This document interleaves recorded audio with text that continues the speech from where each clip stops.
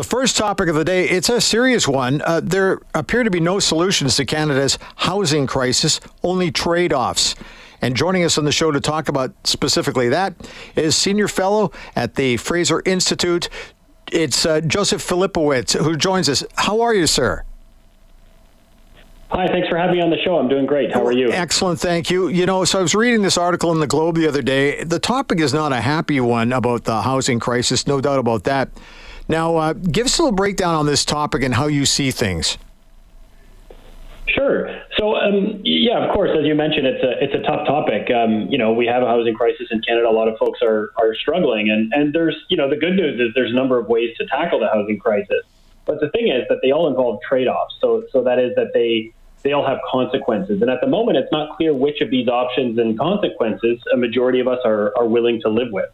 So just to kind of break it down quickly, the three kind of major options we have to close the gap between demand and supply, so the gap between the number of homes we need and the number we actually build, there's three kind of broad options. The first would be for us to accelerate home building. In any case, we have to accelerate home building, but to accelerate it especially out like on the urban fringe, basically to keep growing outwards as we have for most of our history here in Canada. Right.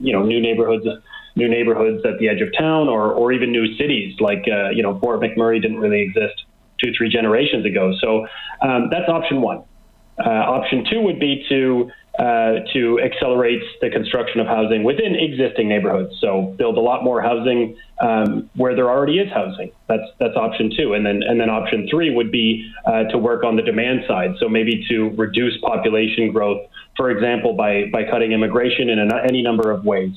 So that's kind of option three. Every single one of these options has really specific trade-offs, and it's not clear that most Canadians are kind of backing any one of these right now, and that sort of puts politicians in a pickle. Oh yeah, no, it's tough. It's a good news, bad news situation. No denying it. Let's go through the three scenarios you threw out there.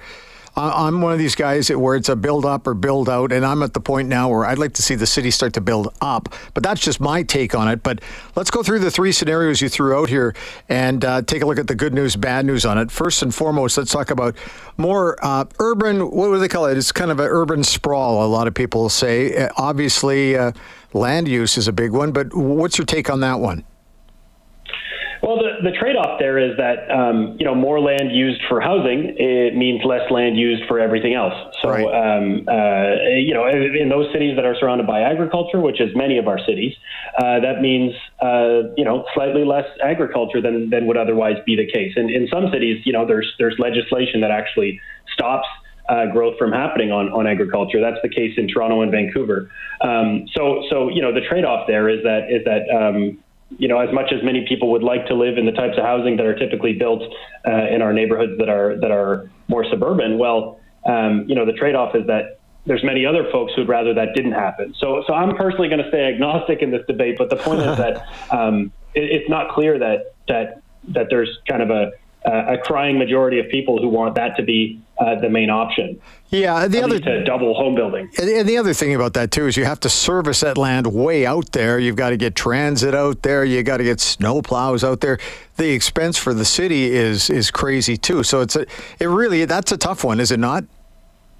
Absolutely. It's one of the criticisms. There's a number of criticisms, for that specific type of development. And I don't just want to talk about the criticisms because, again, lots of folks want to live in that kind of housing. If there's anything we learned during the pandemic, it's that people want to be able to have space. That house with a yard. And I can't say I blame them. So there's that aspect. But yes, it's very expensive to service these areas, right? If you build a street or some sewers, you've got fewer taxpayer per kilometer of sewer than you would if there was more dense housing types, right? So from a municipal finance point of view, it's not the most efficient option. And Joseph, okay, so let's take a look at the trade-offs about building up.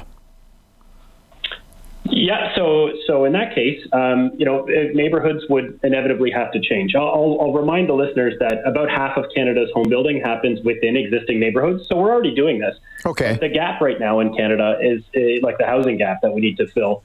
Is roughly 5 million units over the next 10 years. So to get there, we need to more than double home building. If we're gonna throw all our eggs in that basket, that means we need to at least triple the amount of home building that's happening in existing neighborhoods, meaning every neighborhood or many neighborhoods will change. The physical nature of the neighborhoods will change, which means, folks can't stay attached to that. So that's a trade-off, for anyone who bought into a neighborhood expecting it to stay the way it is. Well, the trade-off is that it likely won't. I do know that people don't like the words consequence or trade-offs, but to get this done, to basically cover over the problem that is staring us in the face, and they're going to have to do something, we're going to have to go one way or another. Do you see that happening in the near future? Well, I like to be an optimist, but we do have to double home building. So on top of all this, there's a lot of challenges to actually, get all the materials and all the financing in line so that we can actually get shovels in the ground. So that's problem number one. But it very much is a political will problem, because where are those shovels going to go in the ground? If it's too sensitive to build outwards, too sensitive to build upwards and inwards, then where's it going to happen, right? Yeah. So it kind of raises questions about whether folks, whether they know it or not, are actually more interested in option 3, which also doesn't seem to be entirely a slam dunk. The other thing, too, people are finding it tougher and tougher now to get a bank loan. They don't have the finances to build a home, so we have to maybe downscale our hopes and our dreams a little bit. And so there's the financial aspect, not just the land aspect of all of this. So it's really quite the dilemma we're facing. Absolutely. And as I mentioned in the article, it's not like these are mutually exclusive options, right? It's not like one option has to be at the expense of another. You could do a bit of all of these, right? Or a lot of all of these in order to bring balance to the housing market. It's not like we got to do, all one or all another. But the point is the home's got to be built somewhere, and we need to collectively decide where that is and if we're just okay with the trade-offs. Hey, Joseph, before we let you go, and you said you're an optimist, I like to think that I'm kind of an optimist too. However, it will take time to do this, to get this turned around a little bit. I'm going to ask you for a prediction. How long if we were to go right now, how long would it take us to maybe turn this around, do you think? Oh, wow. Well, I mean, we'll see how interest rates go next year. And it looks like every province now is starting to do some pretty serious, table some pretty serious legislation to relax constraints. So I think that we're definitely going to see accelerated home building. Are we going to double home building in the next 4 or 5 years? Whew. I'm less sure about that. Gotcha. Hey, thank you. Enjoyed the article in the Globe and Mail. Appreciate your time today. It's been a pleasure. Thanks a lot. All right, there you go. Josef Filipowicz, who joins us from the Fraser Institute today, talking about the fact that, you know what, if you want to do this, you're going to have to pay for it that way. And really, when you think about the way society is these days, isn't that always the case? There's always going to be consequences, no matter what you do.